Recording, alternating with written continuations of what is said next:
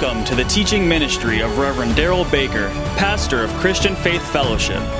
Pastor Baker is fulfilling the call of God on his life to preach the Word of God without compromise, raising up disciples who, through faith in God, will have a powerful impact on our world. May you be blessed through the message that Pastor Baker has to share with you today. May God's very best be yours.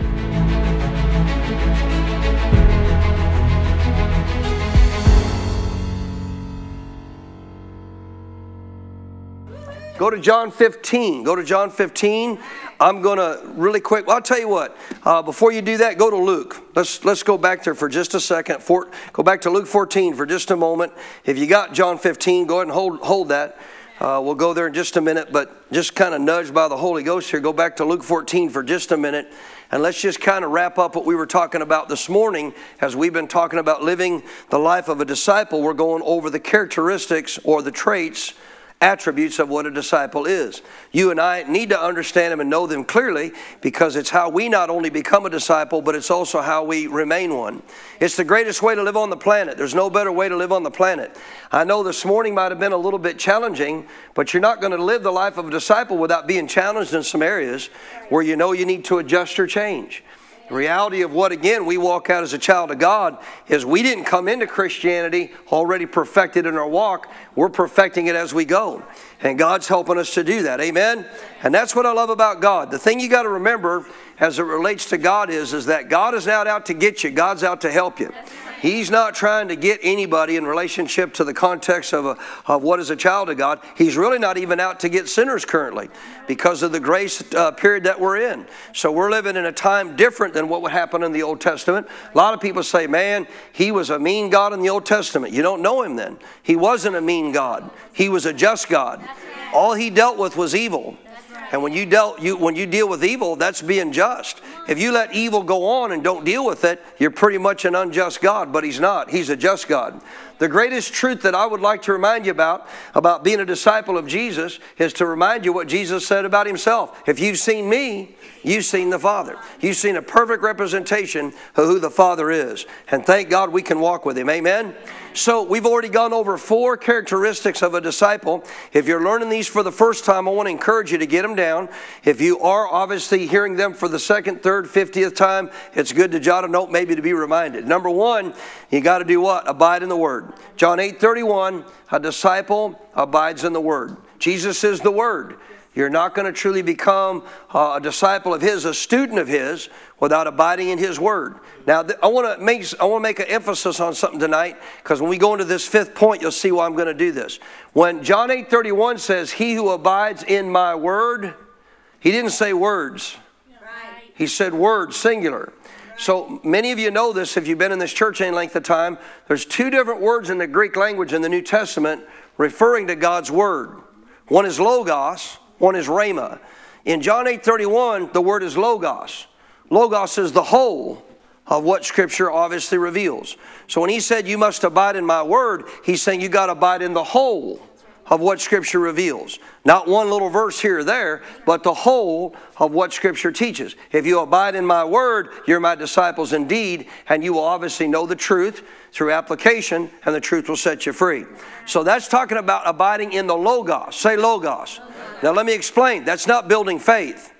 That's living in the logos of the word, the whole of Scripture, to understand what the Bible reveals, how you and I are to obviously walk out what God has for our life as a child of God. Most importantly, who we are, and learning that from the Scriptures. Number 2 was found here in Luke 14:26. You can't do what? You can't love your father, mother, brother, sister, any relative, any other person, even your own life, more than you love Jesus, or you can't be his disciple. So characteristic number 2 is what? Tell me. Jesus must be your first love. Jesus must be your first love. Remember Revelation 2, church at Ephesus. He told them, he said that you've left your first love. You could at one time have Jesus as your first love and walk away from him being your first love. Not good. So we've covered that and talked about that and the importance of that, and how not to obviously let that happen, or how to correct it if it has. But that's very clear in verse 26. You understand, obviously, anybody been in this church any length of time, we just let the Bible interpret the Bible. Now, that don't mean you don't study, show yourself approved. Sure you do. You'll see this tonight as I'm going to relate another truth to you. But at the same time, we're not trying to make the Bible say something it doesn't. Black and white, you can't love anybody more than me or you can't be my disciple. Plain as could be. Amen? Verse 27 is the third characteristic or trait of what we're covering, of what a disciple is. Whoever does not bear his cross, come after me, cannot be my disciple. Now that, as I've revealed to you directly through Scripture, we're not adding to that. We're not making up what that says. What does it mean to bear my cross? He didn't tell you directly there. So then you got to go find out, relating to his life, how does that relate to me? So you find out when he talked about taking the cross, obviously going to the cross for me and you, he said it was a fulfillment of the Father's will. So what does taking up our cross mean? It means that you and I as a disciple have what? A desire to fulfill the Father's will. So that's what we're to do now. We're to fulfill the Father's will for our life, which I taught you really. Let's just see how well I taught you. If you're in relationship to taking up the will of the Father for your life, what are you really doing there primarily? Dying to flesh. You are dying to flesh. You're taking off the old man and you're doing what? So you're putting on the new man. Right? Taking up the will of the Father is putting on the new man. Walking out. And it goes beyond that to relating to specifics of what God's called you to do. God called me away from the rodeo world and called me into ministry, called me into being a pastor full time. So you got to realize too, sure, it can go beyond understanding the basics of the new life you're to live, because it also refers to the fact what God wants you to do. Did you know God has a pre-assigned place for you to work, or a business to have, or friends to, He's already designed everything He wants for your life. And sadly, a lot of Christians going through life don't even know if they really are in the will of God. But we can find out. I said we can find out. So we taught you how to do that in taking up the will of God in verse 27. Then this morning, we started on now what is the fourth characteristic of a disciple. Let's just reread it real quick because we just looked at it once. I'll do a little review and then we'll jump into this new part that we're going to get into tonight. So here in verse 28, he said, which of you intending to build a tower does not do what? Sit down first and say it for me, please. Count the cost. Say it, everybody. Count the cost. If you're going to sit down and build something, you better first count the cost. Why? Whether you got enough to finish. God wants you to finish. I said God wants you to finish. If you left your first love and you don't correct that, you're not going to finish well. God wants you to finish well. If you later on in the book of Revelation and chapter 3 there a little further on, talking to the church at Laodicea, they were lukewarm. That's not finishing well. God wants us to finish well. Amen? So he says you got to do what? Count the cost, whether you got enough to finish. Verse 29, lest after you begin to build, laying the foundation, you're not able to finish, and all who see it mock him, saying, this man began to build, was not able to finish. 31, or, another example, what king going to make war against another king does not sit down first and do what? Tell me out loud, please. Consider. What does he do? Consider whether he's able with 10,000 to meet him who comes against him with 20,000. Or else while the other's still a great way off, he has to send a delegation and ask for conditions of peace. Let me tell you what we never do. We never ask conditions of peace of our enemy. Amen. That is not the life of a disciple of Jesus. Amen. But sadly, many compromise in relationship, unfortunately, to being taken advantage of by some of the things of the enemy. Why? They never considered things in their life that hindered them from being a disciple. Walking therefore in the revelation of what they have, authority they have, understanding who they are. If you again, so I want to reiterate this, if you again, I didn't get to the last verse yet. 33, so likewise, whoever of you does not what? Tell me? Forsake all that he has, cannot be my disciple. So verse 28 ties all the way down with verse 33. So he's telling you, attribute number 4 of a disciple, you must be willing. Say willing. God's not telling you just get rid of everything you got. No, because obviously you still need things to take care of your family. House to live in, car to get to where you got to go to work. He's not telling you just ditch everything you got. He's saying you got to be willing. You got to be willing to forsake whatever it takes to walk out this life as a disciple, or you can't what? Can't be my disciple. If you're not willing to forsake anything God shows you that's hindering your walk with Him, you're certainly not going to be His disciple. So how do we forsake all? Two things. First thing, count the cost. You got to realize as a disciple of God, I am not going to become a disciple of Jesus Christ without knowing it's going to cost me something. It's going to cost you time. You have to get to church. You have to spend time with God in the Word. Do it right. You're going to have to take time to learn how to pray. It's going to cost you money. You're going to have to invest in some things spiritually to develop and grow and understand the things of God. Right? Guess what else it cost me? Friends, who I found out really weren't what I needed for friends. Amen. Guess what else it's cost me? It's cost me other activities that I was doing with my life. My life today is pretty much, my wife can tell you, my mother-in-law, I call her mom, so I'm just going to call her mom. She's not really my mother-in-law. To me, she's my mom. My mom can tell you about the only thing that I do, because I'm pretty much consumed with, Bible and study and Scripture and pastoring pretty much every day, all day. When I come home, about the only thing that Kathy and I ever do to spend some time together is watch the Cowboy Channel. We watch rodeos. She goes and works on puzzles. She's bored with all of our rodeos. I don't blame her. I don't blame her. She's a great puzzle maker, by the way, man. She can get those puzzles, man. I'll tell you what.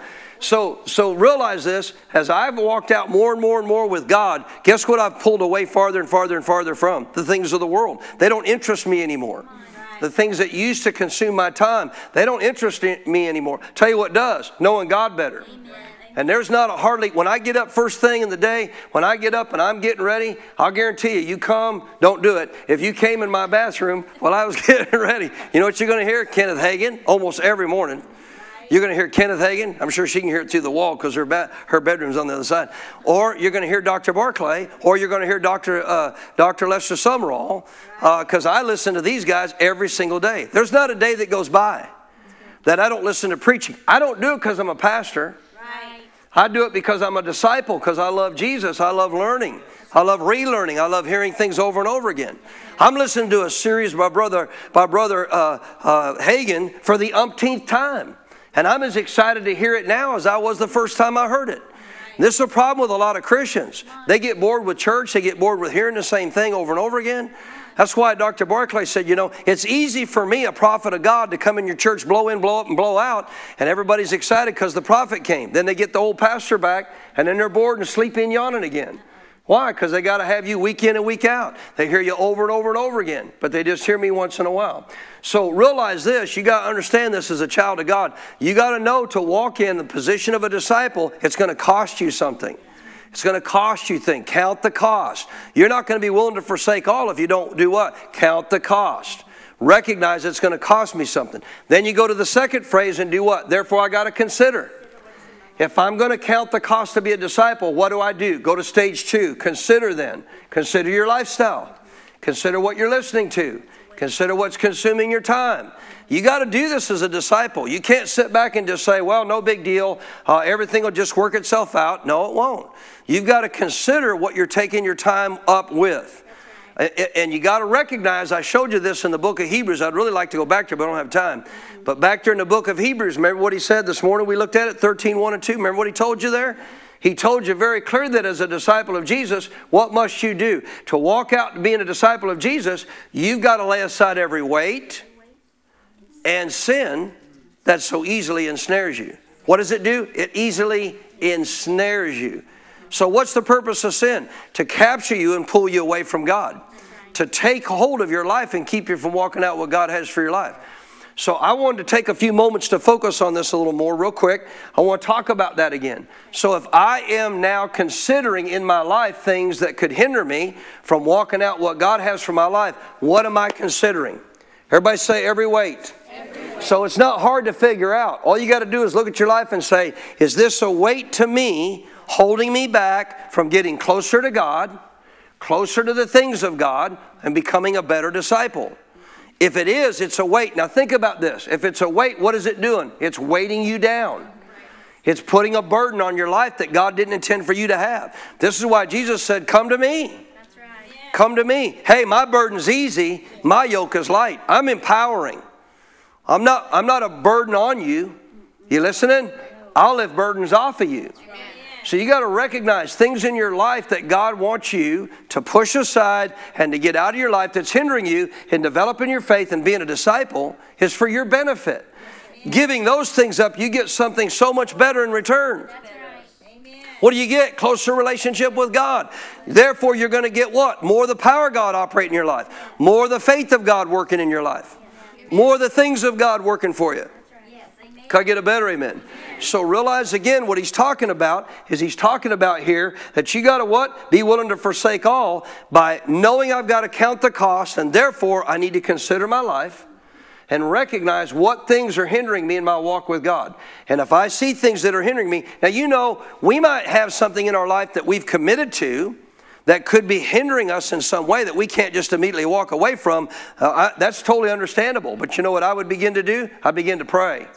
I begin to ask God, God, show me how I can change this, how I can get out of this, get free from this, and know that therefore I can walk out what you have for my life. So I'm not talking about you just got to instantly turn around and change things. I told you my story about the job situation. Now, I was committed. I was just committed. I just believed God. I'm giving 2 weeks notice. I don't care. I'm not dying for driving a truck for some company. And I don't necessarily encourage you to go to your boss and just immediately say 2 week notice. You know, unless you got the kind of faith like I just knew God's going to provide for me. He don't want me doing this. He's going to provide for me. And actually within 3 days, I got the phone call from my friend. My boss did tell me, though, if you need more than 2 weeks, don't worry about it. But I thought, first of all, driving back at the end of that day, I thought, I'm not going to say nothing yet till I find another job. And I thought, no, I already know I'm not going to be doing this. I'm going to tell him, there's my 2 week notice, man. Praise the Lord. I'm not telling you to do that. So I'm just saying, if you are in a situation maybe that's causing you to be burdened down from walking with God, start praying. Ask God to show you. He's a great God. He's an awesome Father. He's smarter than me and you. Turn your neighbor and say, you're pretty smart? God's smarter. God's so much smarter. He knows, man. He knows how to work things out. I said he knows how to work things out. See, you can't take what I had happen to me and just say, well, I'm going to get a phone call in 3 days and somebody's going to offer me a job. That may not happen that way for you. It'll happen if you trust God. It'll happen one way or another. But you got to know that God doesn't, quote unquote, get stuck in a box where it always happens the same way for everybody, because he's going to work in every situation differently based on what's going on. Amen? So know the trade-off is wonderful. It's wonderful. So again, look at this in verse 33. So likewise, whoever of you does not forsake all that he has cannot be my disciple. Now, I used to make this as a separate point, but it's not. He's not done yet. Verse 34, salt is good. How many like salt on your food? Yes. Mama, I know you do. I watch. Yeah, salt on your food. Anybody like salt on your food? Yes. So do I. So do I. You kidding? Scrambled eggs when I get home tonight, man. Salt and pepper. Hallelujah. Notice this. Salt is good. Watch this. But if it has lost its flavor. We learned about this in our men's deal on Friday. If it's lost its flavor, how shall it be seasoned? Guess what? And then it's neither fit for the land nor the dunghill. But men do what? They throw it out. It's useless to them. So he who has ears to hear, let him hear. What's he saying? If you lose your flavor, you're not going to look any different to those in the world than them. You're not going to have any form of a flavor attraction about you that would cause them to want to obviously find out what you have. Now, this goes along with forsaking all.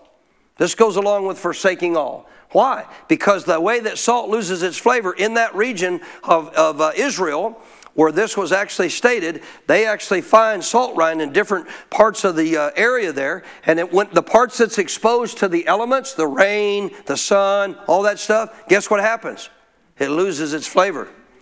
But that which is underneath it and hidden from the elements of the world, it maintains its flavor. So what he's saying is you can't get mixed up in the elements of the world and maintain your flavor for God. You listening? You can't. We talked about it this morning. What did we learn this morning out of what Scripture taught us about not being entangled together with the affairs of this life? Remember what Paul told Timothy? So you cannot, quote unquote, be entangled with all the attributes of this world affecting your life and be a disciple of Jesus. You're going to lose your flavor. But thank God we're not going to do that in Jesus' name. Can I get a better amen? All right, John 15. John 15. So that wasn't all review. I just wanted you to understand, how do I know, Pastor, what I am to obviously let go of, to forsake? What is it that I know I need to forsake to walk with Jesus? Is it a weight? Is it hindering you in any way from walking closer with God? Then you need to start talking to God about that. And you need to ask God as well. There'll be things in your life sometimes you may not realize that God will show you. That's a weight. That's a hindrance. The sin that so easily ensnares you, that's not hard to figure out. You listening? I say it's not. It seems like to be for some Christians, although if you ask them, they would know it's wrong. How many Christians slander today? How many Christians gossip and backbite? All that's going to do is hinder you walking with God. Because that's not good in the eyes of God. Matter of fact, God takes a very dim view of gossip and backbiting. Amen? Slandering. So realize if you're doing those things, get them out of your life.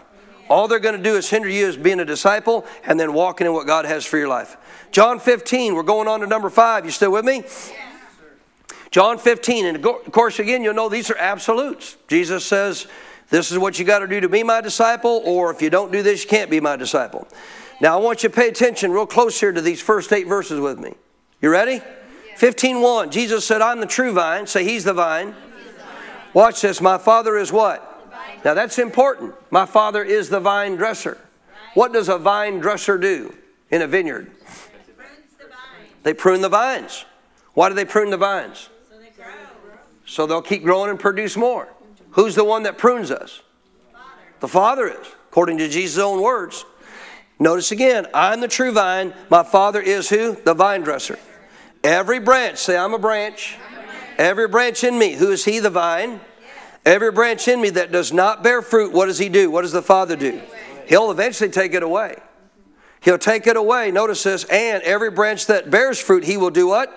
He'll prune that one, that it may do what? Now you're going to see 2 different references to fruit here, and they're not the same. So here's where studying to show yourself approved is necessary to realize he's not talking about the same thing. And you'll see that as we go through this.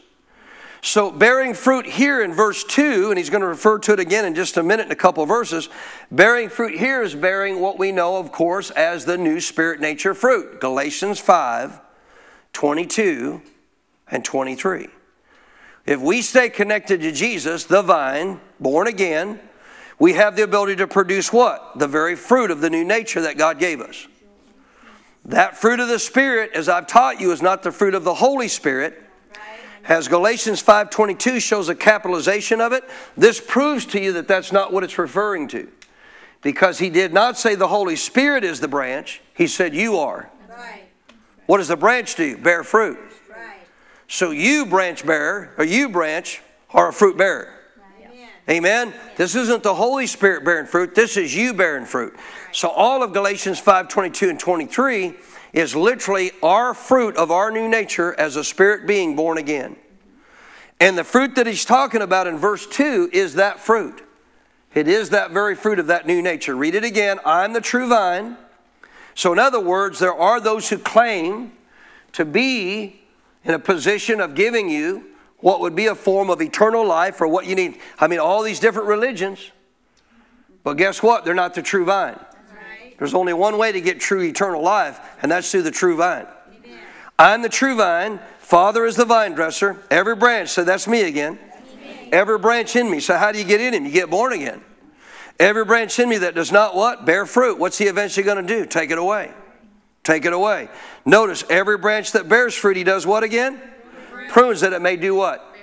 So part of that pruning, as we just talked about, is him dealing with you about forsaking things that you need to let go of. That's called pruning. Yeah. I said that's called pruning. When God reveals to you stuff that's hindering your walk with God, he's asking you to do what? He's asking you to let it go. Guess what he won't do? He won't come take it from you. As the vine dresser, he shows you what it is. I wish, man, I've told God many times, I said, I know you know better. You're far smarter than me. You know how to do this much better than I do. But it would have been cool if you'd have just taken this stuff away from us. If you'd have just removed it yourself. But the truth is, then you don't have the free will to choose that you want to do so because you love God.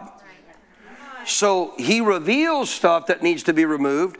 If I honor that, what's happening? I'm being pruned. What's going to be the result? More fruit. Come on, somebody. How many want to see more of your new fruit nature come out?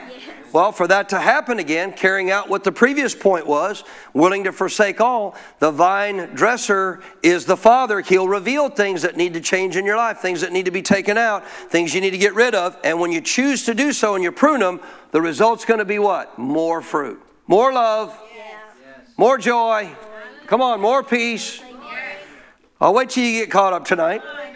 Verse 3, watch this. You're already clean, so once you're connected to Him spiritually, you're clean because of the word which I've spoken to you, talking to His disciples, meaning that clearly He knew that they would receive Him once raised from the dead, and therefore be cleansed of their sin. Verse 4, abide in me. Amen. Watch again. Abide in me and I what? In you. As the branch cannot do what? Bear fruit. Now it bears fruit, but not this kind. It won't bear the fruit of God by itself. It won't bear the fruits of the new created spirit man because it's not in there. But if you are in Him and He's in you, then obviously the branch cannot bear fruit of itself, but unless it abides in the vine.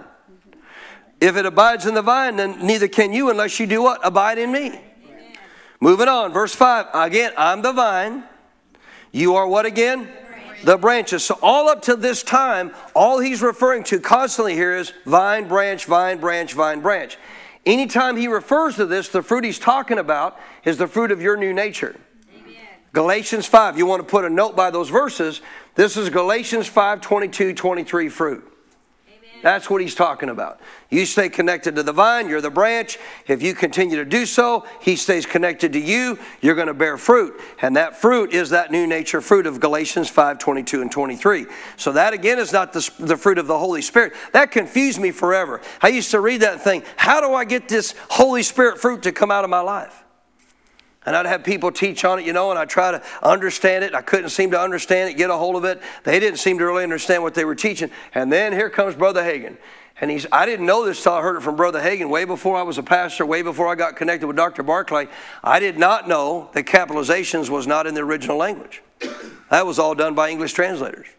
So where the word capitalization spirit in Galatians 5, 22 and 23 is, that wasn't in. If you go to the Greek language, it's not there. There was no capitalization. So the English translators interpreted the best they could what they thought it meant. See, if you think whatever English version you're holding, I had a guy leave our church one time, and this was back in Roanoke. So you don't know him. This was a long time ago. He didn't stay with us very long. He was an older guy. I've had everybody leave us for every reason you can imagine. But I was actually coming towards the back of the sanctuary one day, and he says, Pastor, I said, yes, sir. I said, just want you to know I'm leaving. Okay. All right. You don't want to know why? Now, it sounds like you got your mind made. So I already learned from my pastor, man. If you've already made up your mind to leave. Now, if you came to me and said, I'd like to talk to you, I might consider leaving. All right, let's talk about it. Right. But I learned from my pastor, if they tell you that they're leaving, all they want to do is spew on you. Right. You don't want me to tell the chubby story of Pastor Chubby. You don't want to tell you. So I said, okay, sorry that you're leaving. God bless you. Hope you find a good pastor. Hope you find a good shepherd. You don't want to know why? No, well, I'm going to tell you anyway. You don't teach out of the King James. I said, wait a minute. You're leaving because I don't teach out of the King James. No, you don't teach out of the true authorized version of the Bible, so I'm not going to this church. I said, you got a problem, buddy. I didn't say buddy. I was nicer than that. I said, you got a problem, sir? I said, you got a problem. He said, what's that? I said, do you read Greek? You know how to read Greek? No. Do you know how to read Hebrew? No. Well, there's no way you're going to understand the true version of the Bible. Because sadly, sir, I'm sorry, but you're showing your ignorance. The King James is not the true authorized version of the Bible. The true authorization of the Bible was actually written in Greek, some Aramaic. And unless you know those languages and have those actual scrolls and those scriptures, you're not reading the original. You're reading the English version. Thank God for it. Amen. Now, a handful of weeks. How many remember Brother Evans? Oh, I miss Brother Evans. One of our spiritual dads, Dr. Evans, where pastor went to Bible college. Dr. Evans, a few weeks later, came and preached for us. And I said, can you believe it? This guy left because we don't teach out of the King James. He said, I bet he told you it was totally without error. I said, oh, of course he did. He always preached out of the King James, Brother Evans. He pulled his Bible out. I said, let me show you a bunch of errors. He went after verse after verse after verse. That's wrong, that's wrong, that's wrong, that's wrong. He said, there is no such thing as a version that doesn't have some form of errors in it. But sadly, people get hung up on the wrong thing. So again here, I'm the vine, verse 5. You are what again? The branches. He who abides in me and I him, again, does what? Bears much fruit, for without me you can do what? 6. If anyone does not abide in me, therefore he's going to be what? If you're not going to stay connected to me, salvation, what's going to happen? You're going to get cast out as a branch and it's withered, and they're going to gather them at the end of the age. They're going to put them in the fire and they're going to be burned. Anybody need an interpretation of what that means? Now, he's done with that subject. He's done with that subject. Now he's going to bring up another subject about a different kind of fruit. But see, if you're not understanding, knowing how to properly interpret Scripture and read Scripture based on context, remember, you got to keep Scripture in context. You'll miss the power of what he's about to say in the next couple verses.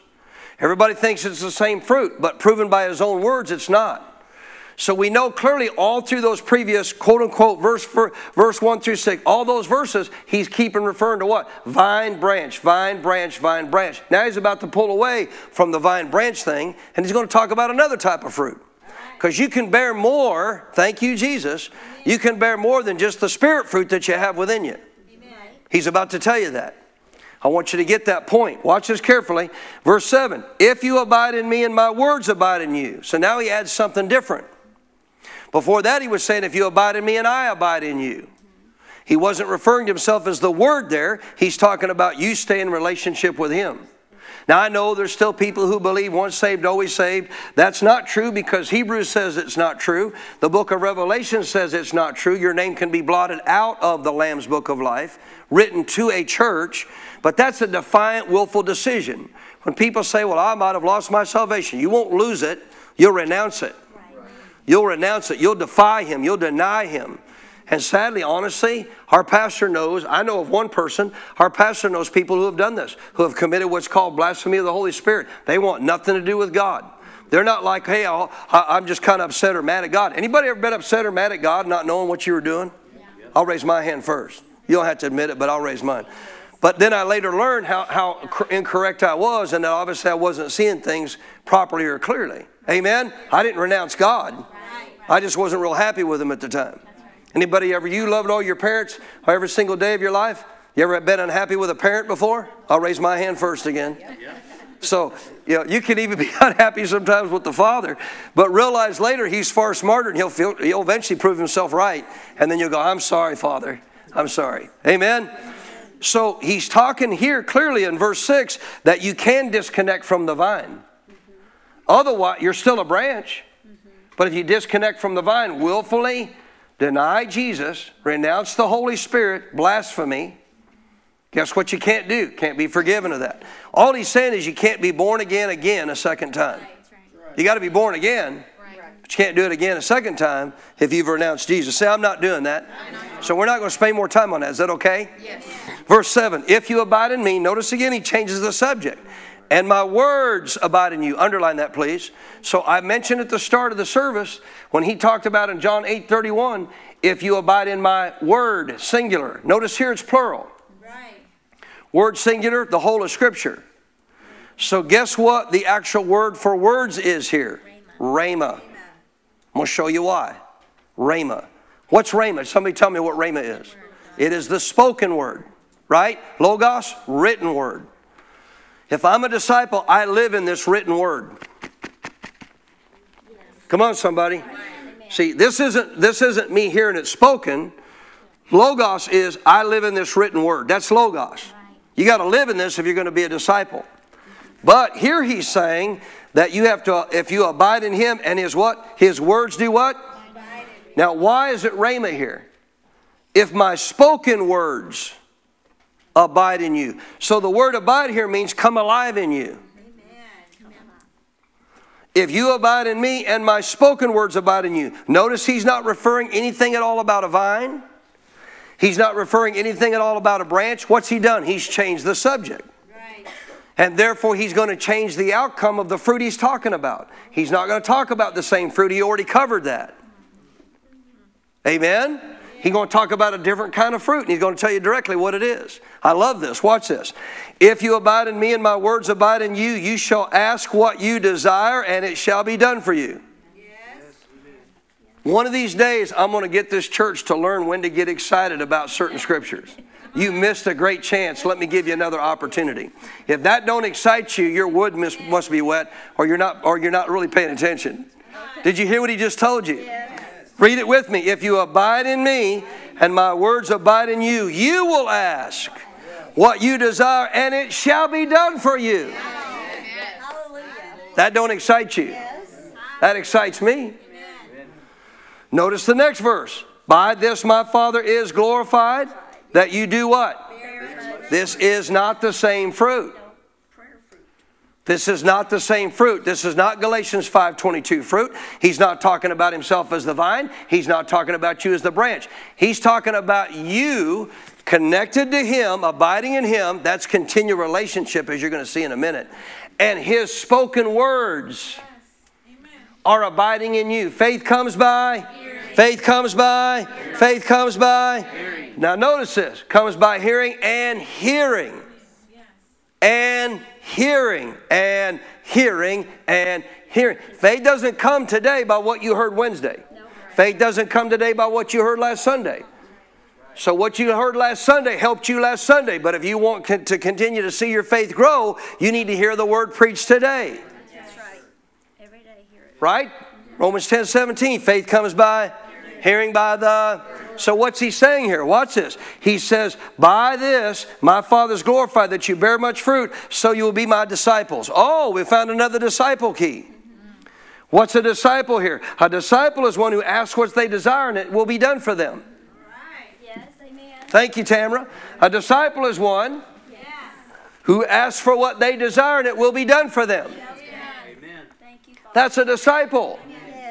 Well, what is asking for what I desire and seeing it come to pass? You ready? That's called walking by faith. Amen. How do you see that work? By faith. Do I have to now spell out to you the fifth attribute of a disciple? A disciple does what? A disciple walks by faith, not by sight. A disciple walks by faith, not by sight. You don't ask for what you desire and see it come to pass unless you have what? Faith.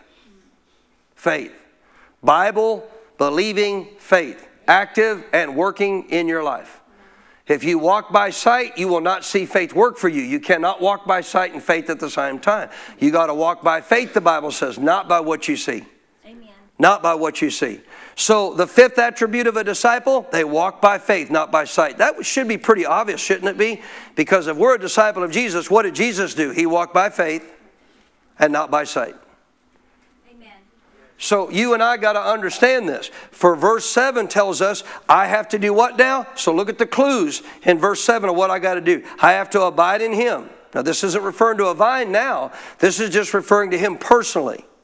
To him personally. I'll give it to you from the Voice translation, a little more accurate. If you maintain a living communion with me. All right. That's the phrase abide in him. If you maintain, say maintain. If you maintain a living communion with me. I actually like the word there. A little difficult maybe for some to understand. We received communion this morning. What does communion mean? One with. One with. If you're one with him, what are you doing? You're walking close with him. You can't be one with Jesus and not walk with him. Right? So how do I, according to what he is now telling me different from the previous verses, how do I in verse 7 abide in him? I walk in close communion with him. Meaning what? I maintain a close relationship with Jesus. If I maintain a close relationship with Jesus and his spoken words, rhema. His spoken words do what? Abide in me. Come alive in me. Live in me. Think about the incredible promise here. If I walk close with Jesus, if nothing else, why would you not want to walk close with Jesus for the reason that he just told you on this case?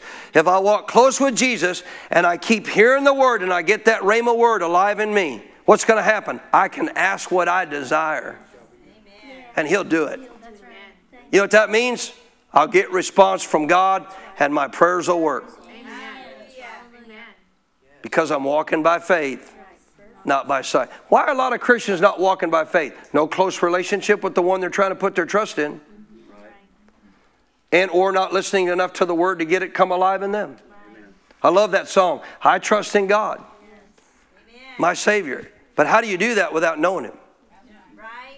So I've used this many, many times as an example. I trust Josh Grimes explicitly. I almost called you Josh Berkeley. I trust Josh Grimes explicitly. I've known him over 20 plus years. I'd let him drive my truck anywhere he wants. I'd let him use anything I got. I would never have a concern at all of Josh having keys to my house. I wouldn't think he'd be coming sneaking around in there to see if I'm listening to Brother Hagin while I'm in the shower or not. I don't think he would do that. Are you listening? You know why I trust him so much? You know why I trust him so much? I've been together with him 20 plus years. When he started off as my armor bearer, he would travel with me.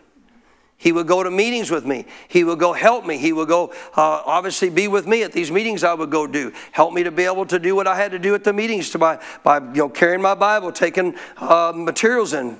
Back then tapes, if you remember cassette tapes and stuff, that we would take different places and stuff that people would buy. And over time, we've spent time working around the church together. He has helped me in so many different ways and doing stuff around the church. Well, man, I wished I could spend that time with you. Come work around the church. Well, I don't want to work. Well, you're not going to spend time with me. I got work to do. That's right. Amen? And I trust him. If Josh tells me something, I trust him. I don't think he's lying. I take him at his word. He's not going to tell me something, well, maybe, Pastor, this might could work. You might want to try it. No. I've asked him about a lot of stuff I know he knows about because I know he understands what he's talking about certain subjects. And I trust him and I want to learn from him. I don't know everything I need to know, do you? But you know what? You can't do that with everybody. You can't trust everybody. Why not? Why can you not trust everybody? You don't spend time with them. You don't really know them. Do you know why a lot of Christians have a hard time trusting God? They don't spend time with him, Tamara.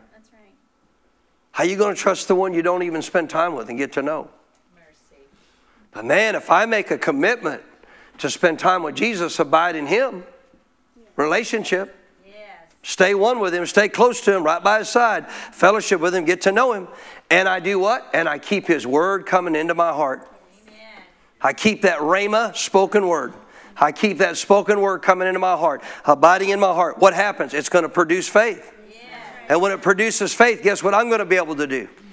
See, a lot of people say, well, you can't ask for whatever you desire. God's not going to give you whatever you desire. Read the verse. Do you really think I'm going to ask for something that I don't know is the will of God once I have faith in it? In relationship, I'm not going to have faith for it if God didn't say it. That's right. Come on, somebody.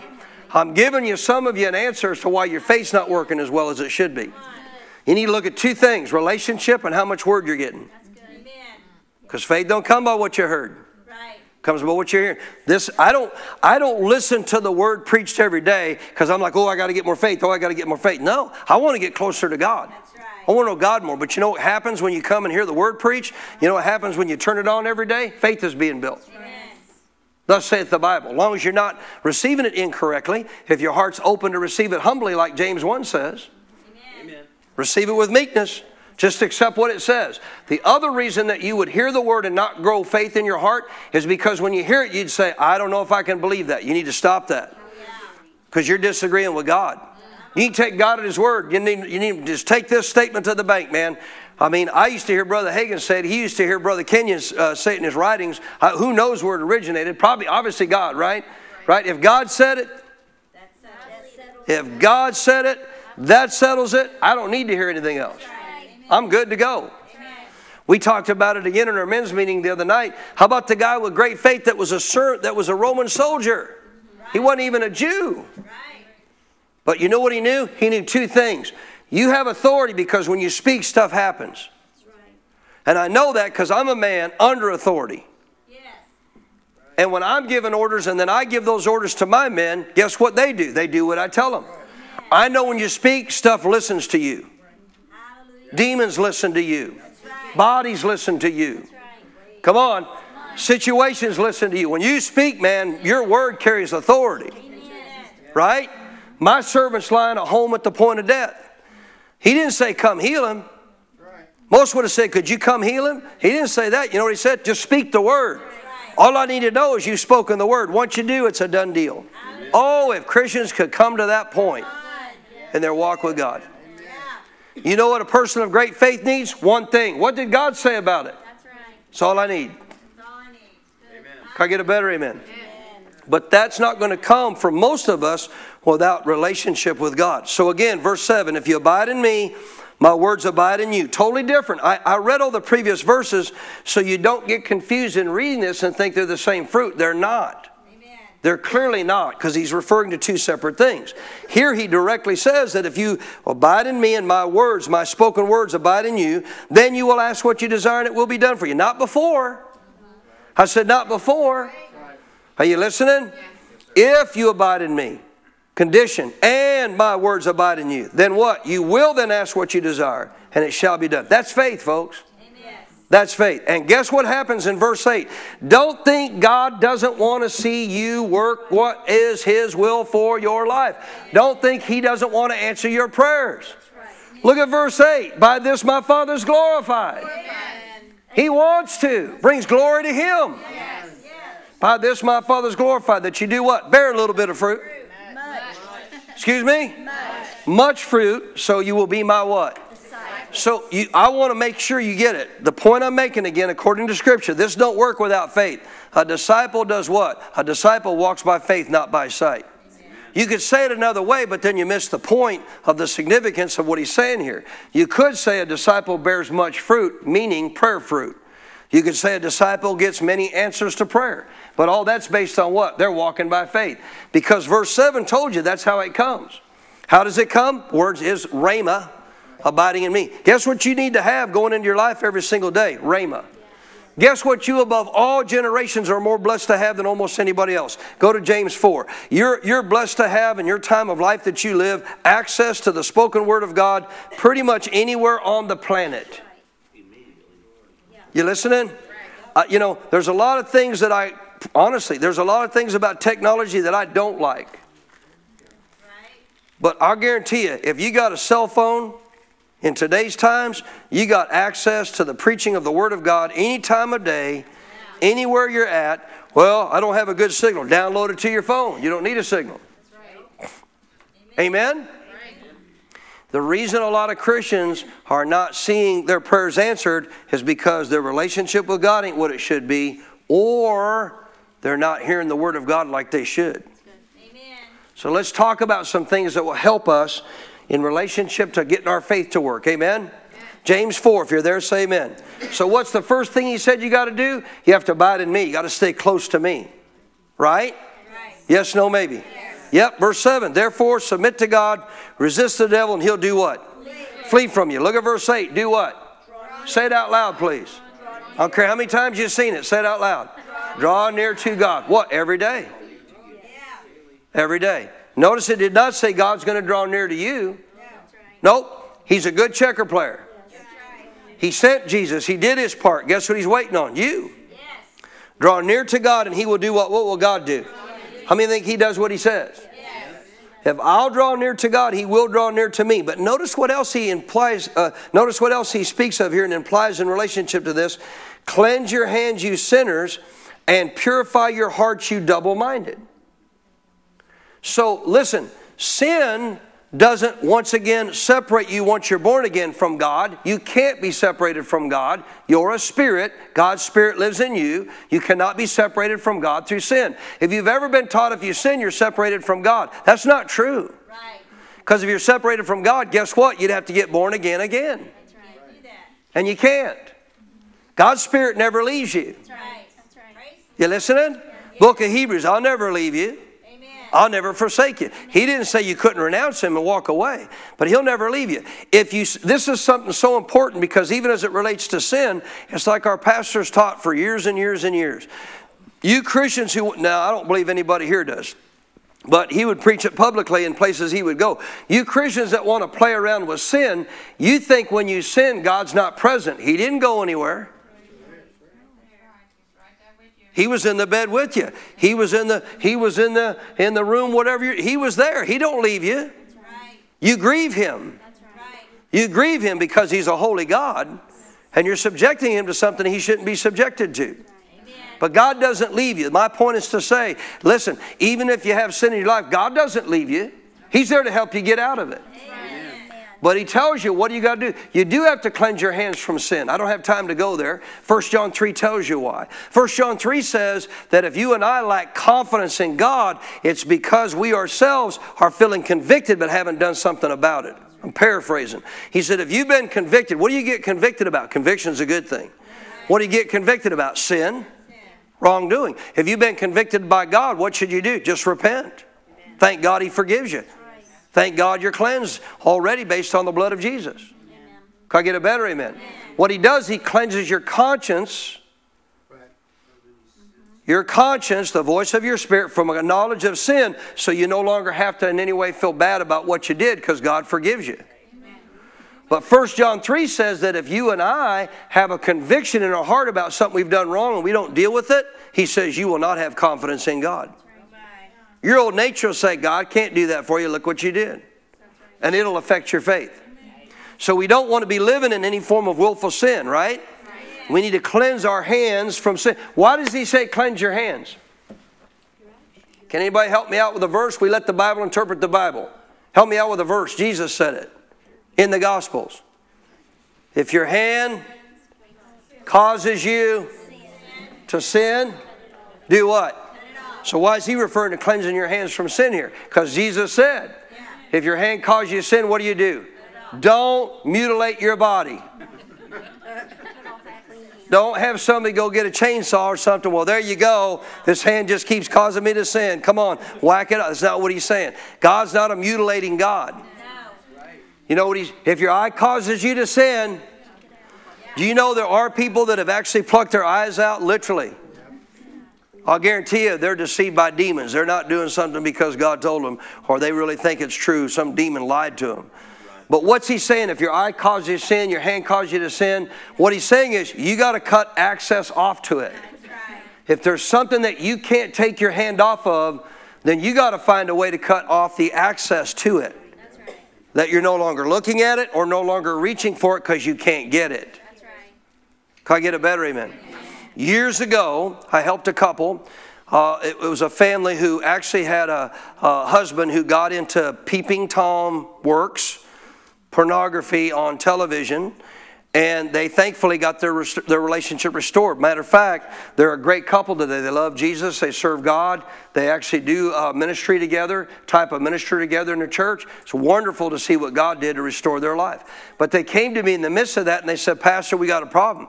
And so they told me what was going on. And as he told me what was going on, I began to ask him some questions. I said, number one, I have a question. Because of everybody's televisions today, you know, satellite and all this kind of stuff and cable. I said, do you have all these channels on your TV that show you this stuff? Oh, yeah. Then get rid of your satellite TV. What? Get rid of it. Do you want to get free from this? Yeah. Well, you've proven you can't do it on your own. You listening? If you can't do it on your own, guess what you got to do? Cut yourself off to it. If you can't overcome the temptation and not give, number one, who needs that coming into their house to begin with? But I just told him, I said, listen, don't just cut off those channels, get rid of all of it. You want your marriage restored? Yeah, his wife was in on all this. I said, you want to see yourself free from this? Really free? Yeah, then do it. And guess what? It's one of the few times that I've sat with a couple over about a handful of 4 or 5 days, and he actually did what I told him. And it worked. Why? God said it would. So he got rid of all quote-unquote cable TV they had in their house. Now I said, what about internet? You work on computers, your job, you work on computers. You access that stuff on the computers? Yep, you look at. This is what's tempting you to go look at these women in your neighborhood. Because all of a sudden this demon starts messing with you, and then you can't get enough just on the internet, so now you want to see somebody live and in person. But if you'll deal with this, that'll go away. And I said, get rid of that stuff on your computer. If you have to get child software to lock your computer and give the password to your wife, do so. Right. You know what he did? He went to his boss and he said, is there a way I can do my job without being online? Yes. So he got rid of all online access. He cut off all this stuff from his life. And I said, now here's what you got to do. I'm going to pray with you. And I'm going to believe the anointing is going to come on you to start helping you with this. But you got to stay true to this. And if you'll do it, guess what? You'll get free from this and you'll never be tempted again. Hallelujah. And his wife, I mean, what an incredible woman that she was willing to honor him. He had not committed adultery like went and slept with somebody. He got caught peeking at another woman in their neighborhood. That's what brought all this on. And so I said, what you're going to do is you're going to repent. You're going to ask God to forgive you. He'll forgive you. You got to forgive yourself, but you got to keep this access to this stuff out of your life. And after a while, it won't even be a temptation to you anymore. Amen. And he did it. Amen. God restored their marriage. I saw him at a meeting at another church one time. He come up, run up, man, I mean, just grabbed me. I thought he was going to knock me over, man. Grabbed me, hugged me, and I mean, tears, you know, streaming down his face. He said, you don't know. You don't know what you did for us. I said, well, I didn't do it. God did. Yeah, but God used you. You just don't understand. If you wouldn't have been there for us, if you wouldn't have been there to tell us these things, I'll guarantee I'd have lost my marriage. But because of you, we're actually in a ministry in our church today. I said, awesome. That's wonderful. I thank God for that. Could I get a better amen? So how do you cleanse your hand? Cut off access. Cut off access. Number 2, you got to also do what? Purify what? Tell me. Verse 8, purify what? Purify your heart. What are we talking about? Walking by faith, not by sight. That's what a disciple does. So for a disciple to walk by faith, clearly he's got to walk close to God. Like Jesus said, you got to draw near to God. But as you do, you got to cleanse sin from your life, and you got to purify your heart from being double-minded. Now wait a minute, I've taught you this. So here we are, context again. Easy to see by the context. You can look up the word heart there. It's cardia. The word in the context of the Greek, cardia, can mean one of two things. It can mean your spirit man or your soul. You got to determine that by the actual context of what's being said. Which would that be referring to? Spirit, man, or soul? Pretty easy. Pretty easy to know soul, because he calls you what? Double-minded. What's the mind? Part of the soul. So the heart here is talking about the soul. You got to cleanse, quote unquote, your soul from being what? Double-minded. Double-minded. Back up to James 1. He gave you the insight to this before he ever got over there into James chapter, where were we? James chapter 4. James 1, come on. James 1 verse 2. You still with me? Yes. How many glad you came to church tonight? Yes. My brethren, count it all joy. Count it what? All Tell me out loud, please. Count it all joy when you fall into what? Why? Knowing that the testing of your faith is doing what? Now, let me say something real quick. God's not bringing these trials to test your faith. Life will test your faith. The devil will see that your faith gets tested. You are in a war zone. This is not God testing you. He goes on later to talk about this down in the aspect of the bottom of the chapter. God doesn't tempt you with these things. No. God's not the tempter to do these things. But when you fall into various trials, what are you supposed to do? What are you supposed to do? What would that be? Fruit of the Spirit. Yeah. Fruit of the new created spirit. Rejoice in the Lord, knowing that what? My testing of my faith is going to do what? Produce patience. Meaning, all right, my faith's being tested, my trust in God. If I truly have myself in a close relationship with Jesus, and I got the Word coming into my heart, and I've got faith built up in me, guess what I know? My faith is going to cause me to go through this victorious. I won't fail. I won't lose. Because the testing of my faith is going to produce what? Endurance. Going to help me endure. Patience, the better word there is endurance. But let this endurance have its perfect work, so that you may be what? Perfect and complete, lacking what? So all he's saying there is, if you stay in faith, guess what happens? You win, you lose nothing. When you get through it all, you'll be lacking nothing, because you'll be living a victorious life. You're not going to go through something and lose stuff. You're going to go through stuff and win in Jesus' name. Verse 5, if any of you lacks wisdom. So now he starts talking about another subject, but he's going to tie it back to faith in a minute. If any of you lacks wisdom, what's wisdom? The true nature of something. True understanding of something. If you lack that, what about, I've had parents say to me, I just don't know what to do with my kid. Well, I can tell you the basics of the Bible, but beyond that, I don't know. And guess what? There's only one person I know that does. Right. And it ain't me. Right. And it ain't some counselor. Guess who knows your kids? God does. Guess who knows what you need to do to deal with your kids? God does. If you lack understanding about that, guess who you got to go to? Not me. You got to go to God. It's funny. We used to live, I remember the Melvins. We used to live out at the Melvins' place years ago, long time ago. And, you know, they had 3 kids, Paul, Marilyn, and Caitlin. Thank you. Caitlin and Marilyn May.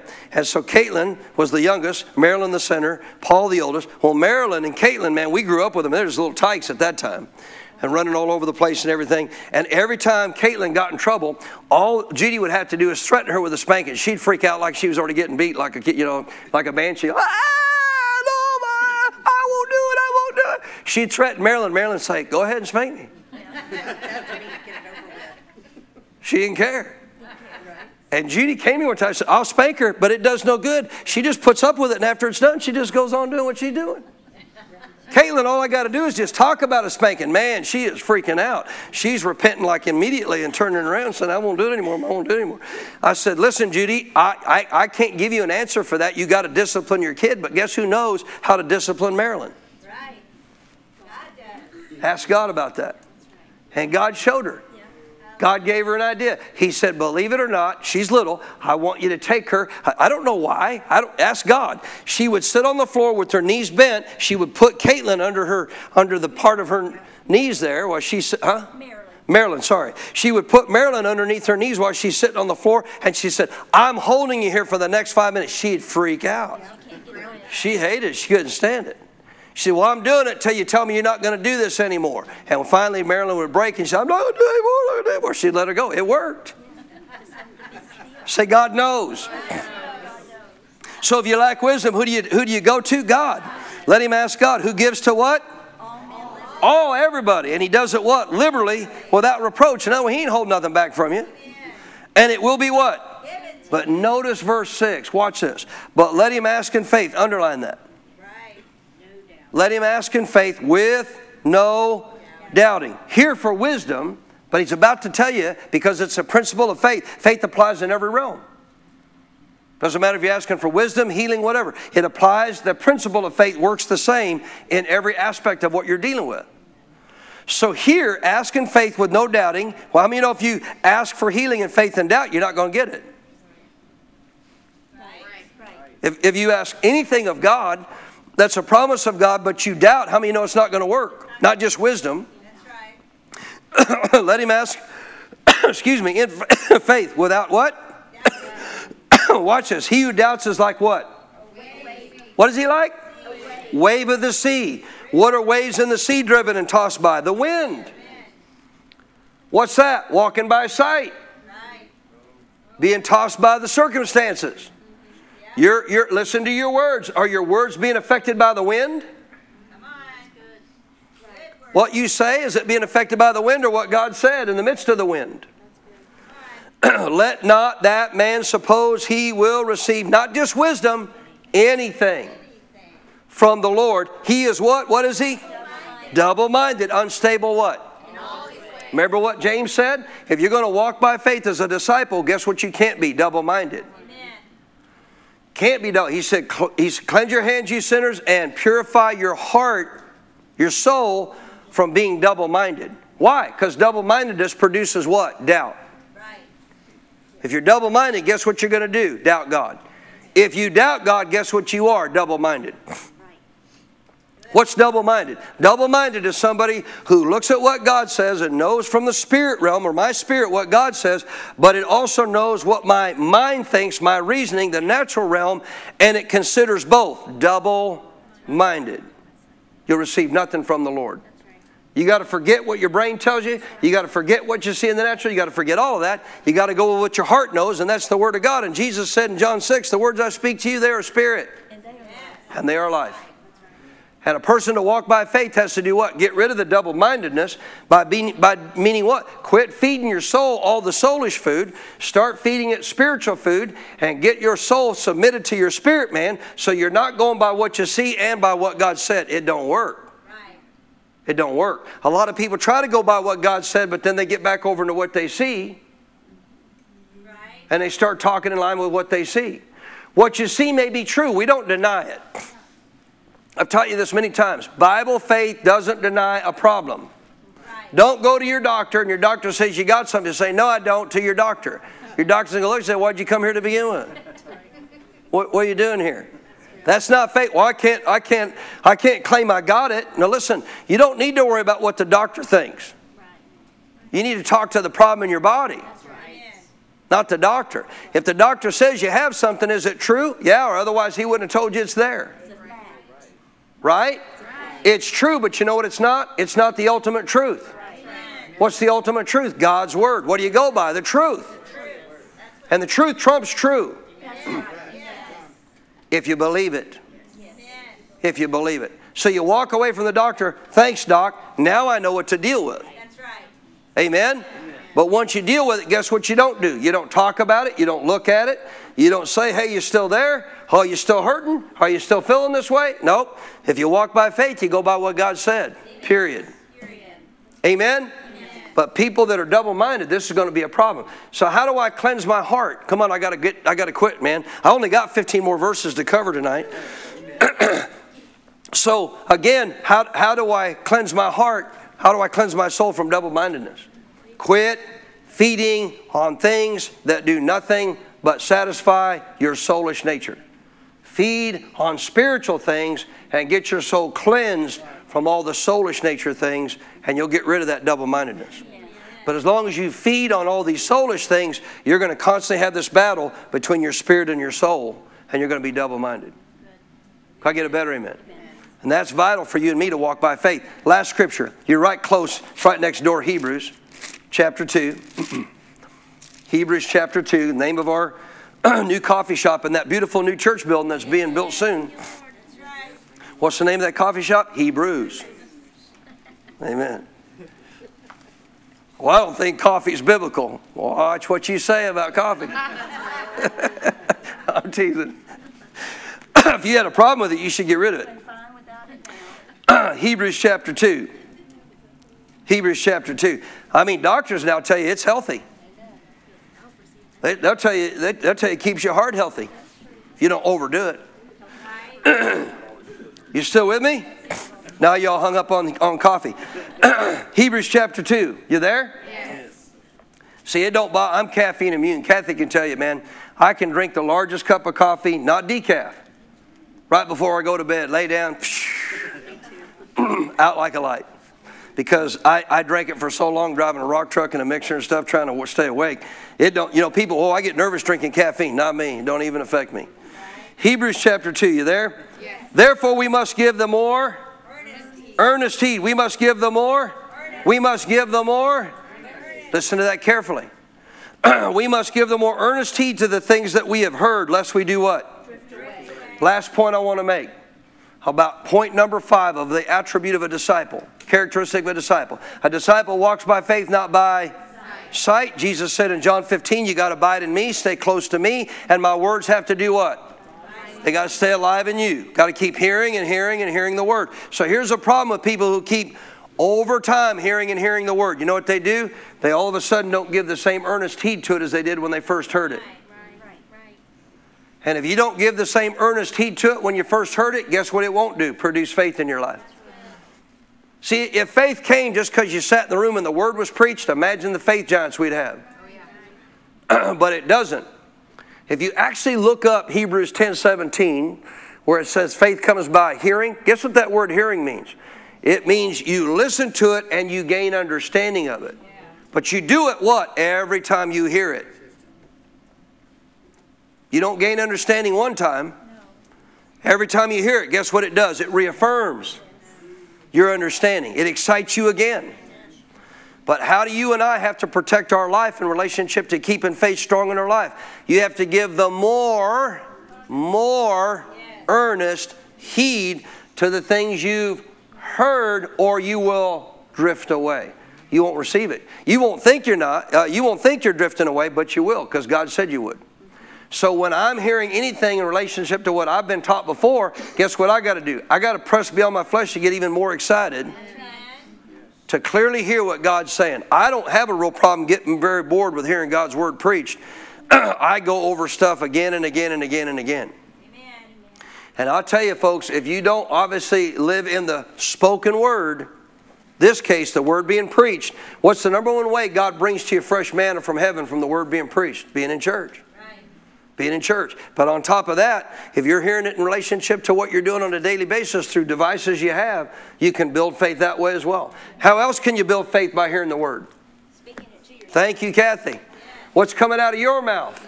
You hear you more than anybody else in a day. If you speak it consistently, guess what you're doing? You're building faith.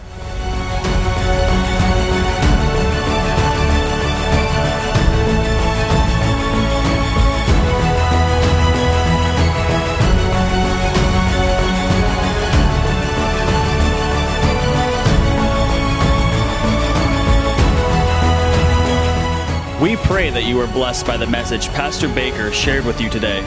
For more spiritual resources that can help you in your walk with God, or to invite Pastor Baker as a guest speaker, just go to our website at cffchurch.com. You will find additional teachings by video, audio, and printed resources that will be a blessing to you. May God's very best be yours.